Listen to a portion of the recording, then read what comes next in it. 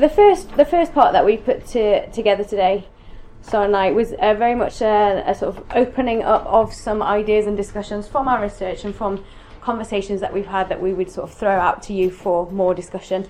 The second part then, after the break, is more of a closing down and some sort of tools and tips and what might we do about some of these issues.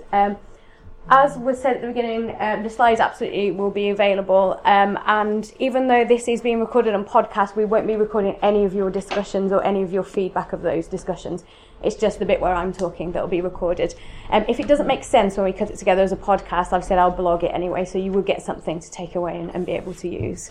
So I'm talking first about this idea of trust being an important facet of supervision relationships. And if you've looked at the supervision literature, which you may well be very, very familiar with, trust often comes up as something that's desirable between students and supervisors, but hardly ever is that defined or unpicked in terms of what trust is, what it looks like. We've had a couple of really excellent papers out in the last year or so about trust between supervisors in supervision teams, and the power that binds, that paper is called.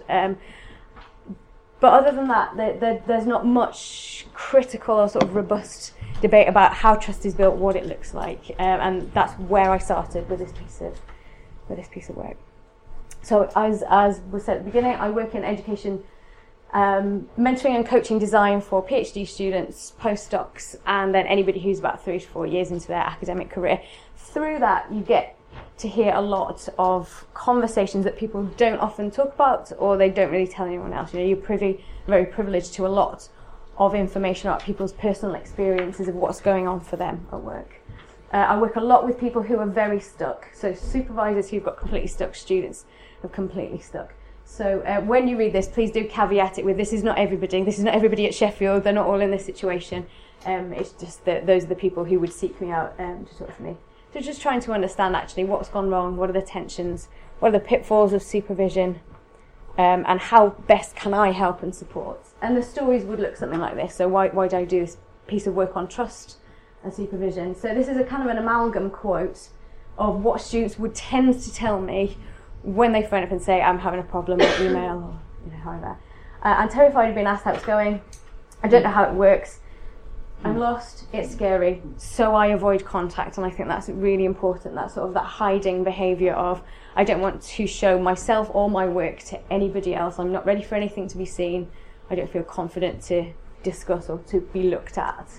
When you dig down into that, there's a lot about the unspoken rules of academia, how it works, how research works, the fact that the role boundaries are completely ill-defined and blurry between what student does and what the supervisor does, and that's more complicated if somebody's coming from a professional career or background, if there might also be another staff member at the same university. Very often unclear end goals, so not knowing what a good thesis looks like, not knowing what an original contribution is, and not being able to get anybody to define those. And then just the sense of it being a very long-term project that needs managing, and people may be facing that kind of large-scale project for the first time, big unknown question for the first time. Also supervisors. So supervisors call me up normally when, in their words, they've lost a student. And they would say things like, again, it's kind of a summarised quote really, I've tried hands-on, I've tried hands-off, I don't know what they need, and now they've stopped responding to email. So there's a sense that supervisors were applying different kinds of ideas and techniques, changing their style to try and help somebody. The will was there. But this idea that someone stopped responding to emails, and the more I chase, the less likely they are. Back to that idea of hiding again. So this chase-quarry effect. The more you chase someone down, the more they run. I've tried what works for me. That's often what we hear, especially in Sheffield, because we have absolutely no compulsory supervisor training. We have lots that we offer through different areas and different ways. I offer things that are around mentoring and coaching skill set. Careers offer things that are about how to supervise someone who is not going to have a career in academia, but those are pieced together and they're very much on a voluntary basis. People very honestly said, actually, silence is golden and I've got work to do, and if that person doesn't approach me for some supervision, I haven't chased them down and perhaps I've left it too long, etc. Really strong sense through many of our supervisors that if you flag a problem, you get more reporting to do. you have to fill in more forms, you come under more scrutiny, it makes more work than it solves to raise an issue with a student. And often supervisors will say to me, I don't know either. I don't know the answer to this question. It's part of being a researcher, we just don't know. It's something to be found out. So sort of against this background, I was thinking, what is it that's not happening when people don't want to get into the room and show each other that there's something that they don't know, or show someone that they're vulnerable? And it took me back to a quote that I encountered during my my master's degree, Masters in Education, about trust in the workplace and how trust is built and broken in the workplace. This is a big sort of review paper of all the literature going on organisational trust development. And they define trust as a phenomenon which is about the willingness to accept uncertainty and be vulnerable in the face of insecurity. So to not know, but to go and say to someone else, I don't know, I'm not sure. So working on this idea of hiding vulnerability and how we can help people feel more at ease in the face of insecurity. Sort of, because if you look across the literature, I'm not going to do a whole literature review, but to pull in some things here, in summary of more or less what most of the doctoral supervision literature would say, it's continual. Identity reappraisal, lots of new learning, steep learning curves. It's an uncertain time. And having that shifting identity and shifting sense of self can cause people to feel insecure. Being able to talk to somebody, make sense of those, show them and be vulnerable in their sight is supported by good professional relationships. And the things that aren't resolved through that sense of, declaring to somebody I'm stuck and I need help will be sustained throughout the time in the PhD. People do arrive with expectations for what that relationship will be like, and if those expectations aren't matched, they tend to feel that they don't trust that person more than if they get exactly what they're expecting. And against the background, really, we're moving in this direction really for emotionally intelligent or multiply intelligent supervision and what that might look like in practice. So to sort of situate against the background of uncertainty within the relationship, I had 2 questions that I sought to answer, and I've put the methodology at the end if anybody wants to know how I collected these data, but I thought it perhaps wasn't important as much for the workshopping part today. I firstly asked, what are those vulnerabilities that exist in student-supervisor relationships, and through which behaviours is trust built? I spoke to students and supervisors in 5 different universities, so 5 different research-intensive universities across the UK, and ran them as discussion groups and sort of used all of that, plus some online data, anonymous data that I got through a blog. I had an open blog where people could just comment and write their stories of supervision to me. So sort of amalgamating all of that data is what I've got on the next 2 slides. And I just heard on Friday that the Leadership Foundation have sort of finally signed off on the copy, so that report will be, with all the data and all the analysis and everything, available on their website within the next few days. And I'll be happy to sort of send it out to this group once it's in. But we can have a look. But if you would just turn to a partner for 2 minutes, or 3, whoever's near to you, make it easy on yourselves, and just list off some of the vulnerabilities that you think exist for students and for supervisors within that doctoral relationship. I'll just give you a couple of minutes to think about that.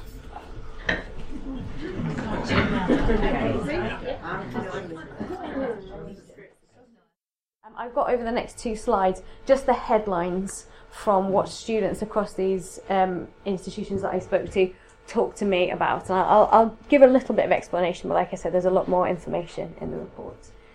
So this is for the students. So if we think about the vulnerabilities in this context as opportunities for trust to develop, so something, there's something unknown, there's something we feel insecure about, and that can be seen, I guess, positioned, understood as an opportunity to go to someone and build some trust with them around that area. People talked about this idea that higher learning and the process of research just involves not knowing. We don't start off on a structured programme, we start off with a real question we don't know the answer to, and that research is inherently risky, and that learning at this level is completely different in terms of its structure and its landmarks of success than anything ever done before. people talked a lot about sort of making comparisons between master's degrees and doctorates and saying, where have the numbers gone? You know, I used to know if I'd done okay or if I'd done really well, and now I have no idea if fine means fine, there's no problems, or if fine means it's just fine, it's not very good. You know, so there were sort of indicative languages and just the not knowing if you were okay, if you were on track. You probably find as well that the word, am I on track, or how do I know if I'm on track, gets used all the time. So really looking for some sense of a framework for the overall learning. Lots of students feel that, I get asked all the time, are there any pedagogies of doctoral study? Are there any? Is it, has anybody ever thought about this? And say, well, yeah, actually, but it's the framework might not be as explicit as it is when you get a handbook that tells you what you're going to be assessed against and what that will look like. So unmet expectations for the doctorate and for the supervisor relationship. And I brought a resource with me today, which is from a workshop that I do with new supervisors on sort of doing that initial contracting phase. I know lots of people will have things that they do already and things to adapt, so it's just there for information. I know Anne in particular has got a really lovely tool, got a really nice tool which is sort of to be co-completed between new students and supervisors as well. That's really good there, which I will give out to you in just a second and let you have a look at that. But in terms of unmet expectations for the doctorate, I think also the employability issue comes into it as well. A lot of people don't enter into a doctorate understanding the bigger picture of whether they're likely to be able to remain in academia, in higher education research, and that can really come as a catastrophic shock to people who don't get what they expected, which was the professorship at the end of the PhD. Students tell me they've got the most to lose, and in fact it's very difficult for them to raise an issue, leave a program, change supervisor, because if you do 2 years of a PhD and then leave, you have a 2-year failed PhD on your CV. You don't have 2 years research experience that counts towards something else. You've basically blown it, and people feel that they've blown their career to leave a PhD without it being completed. So actually they are the most vulnerable party within this. Getting supervision, advice, direction and feedback. Feedback came up in almost every person I spoke to throughout the thing. The way that trust can be built or broken within the giving and receiving of feedback, which is why I've got it on the second half of the programme this afternoon. Also absolutely more complicated if there's more than one supervisor, whether those supervisors agree with each other, whether they're from the same kind of discipline.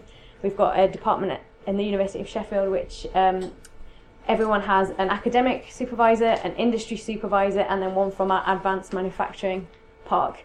And they all have very different ideas and agendas about what this project is for. And the students are expected to kind of tie that up and make sense of it all and manage this team as well as managing their project as well. And then something that really massively interested me, and I followed up with a study that's ongoing from this, which is what are the processes for seeking help or for escalating complaints about supervision? Where do you go to? Often it's the PGR tutor, PGR lead, PGR director, convener, whatever you call that, head of doctoral studies, whoever that person is for your department or faculty. Are they independent? Do they know their role? Are they supported? How have they been recruited? All of those questions about that role is something that I've been following up with. So actually, if you've got a problem and you're proactively seeking to do something about it, what can be done about it, and is it all stacked against you from the start with that kind of thing? A similar slide for supervisors. Recruitment practices came top of everything. Everybody wanted to talk about the fact that there was massive pushes to increase numbers of students. People often had to supervise students they'd not met, never seen the work of, and had no choice in selecting, preparing, agreeing with these students before. General acknowledgement that all kinds of team leadership, especially supervisory leadership, is difficult because it's not so well defined and because of what the sector's like at the minute in terms of the pressures on doctorates, doctoral completions, on academic careers. Lots of complicated processes and checkpoints, and being a person who is, often thought of as being university admin or university management. It was, and I want to tell you another thing about this, and I can't find this online, and how do I tie up this paperwork that needs to go in with this process and things like that. So we would tend to have, this arm not knowing what this arm's doing in terms of the department, faculty, general university structures and monitoring processes for what's going on in doctorates.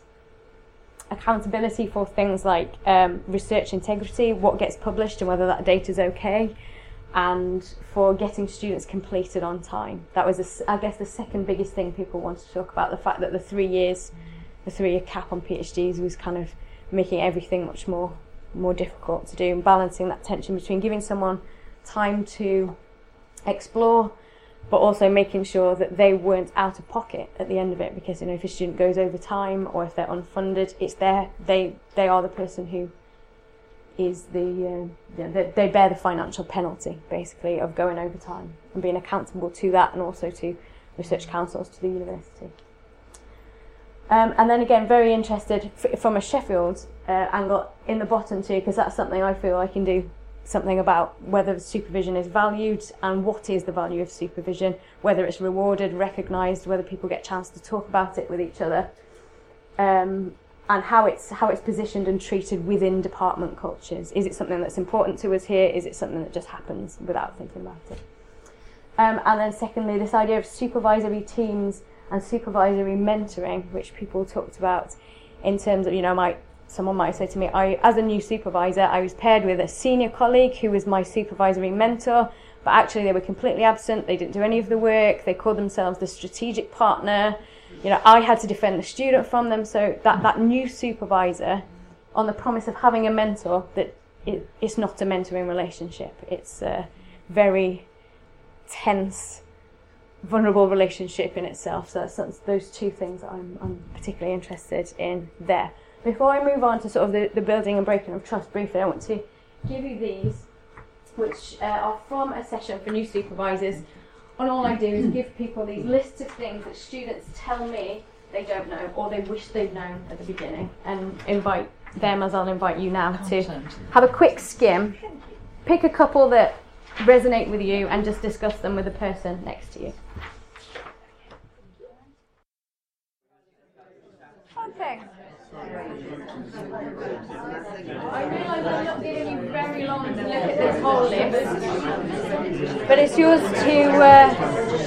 to take away and have a think about. And the reason I've given you that is to sort of tie up with the idea of how trust might be built and might be broken, because the intention of this kind of tool to support this thinking was that the supervisors would go away and have a conversation, not just have good intentions about good supervision, but actually have an open conversation. And if we look sort of at, and I mean not just my report, but lots of the research on trust and how trust is built or broken, an ongoing process over time, absolutely slow to build and quick to destroy. And very importantly, I think, for trust to develop, trust behaviours must be demonstrated. Really physically matters what you do and how you speak to each other.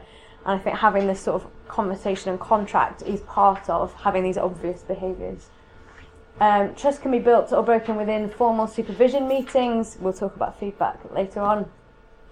Being included or excluded, and then between meetings in terms of things like following through on actions, following up on conversations, keeping appointments and keeping confidences, all the very obvious behaviours that would build or break trust.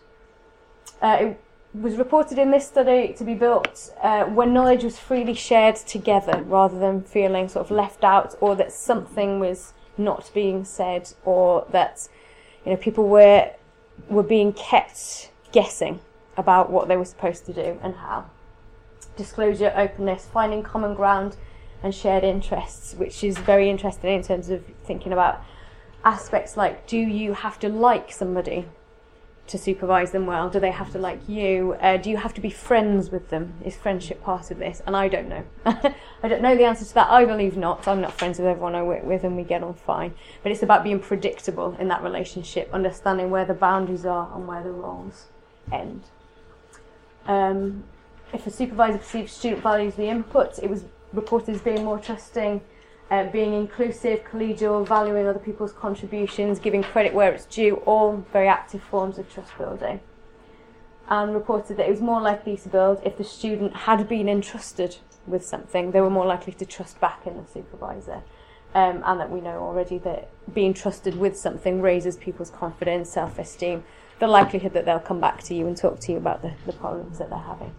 So just to position that in terms of the things that we've got on this list, and one of the key facets of trust and trust building, looking at this idea of predictability, knowing what you're getting from someone, knowing where the role sits and what the boundaries are, and looking at that. So if yes, absolutely, we accept that vulnerability is inherent and that trust is built over time, needs renegotiating, built through every interaction. And that quite a lot of the things on this list are about making the process of unknowns more predictable and more known. What then might that look like for you? And it's a bit more of a thought exercise than something we can conclude on today. But if you just now, for 1 minute, think of somebody, the first person that pops into your head that you would say you trust. Who is your trusted colleague? And then think, how did you come to trust them? Are there caveats to that? Are there things you trust them with and things you wouldn't trust them with? Things you trust them to do and things you wouldn't trust them to do? And how do you know when somebody trusts you? And I'm going to leave us for sort of the last 5 minutes or so to, again, just discuss with a partner next to you. If we're putting predictability here as one of the 4 domains of trust, we've got integrity here, competence and benevolence, all things that were described through those trust building behaviours. But just thinking about this one in particular, how are you predictable? And I know people always say, oh, you're so predictable, as if it's a negative quality. Actually, I think it's a really positive quality at work. People know what to expect from you. So just 2 minutes with a partner. How are you predictable? How do you respond to other people's predictability? How do you know they trust you? And we'll leave it there. Okay.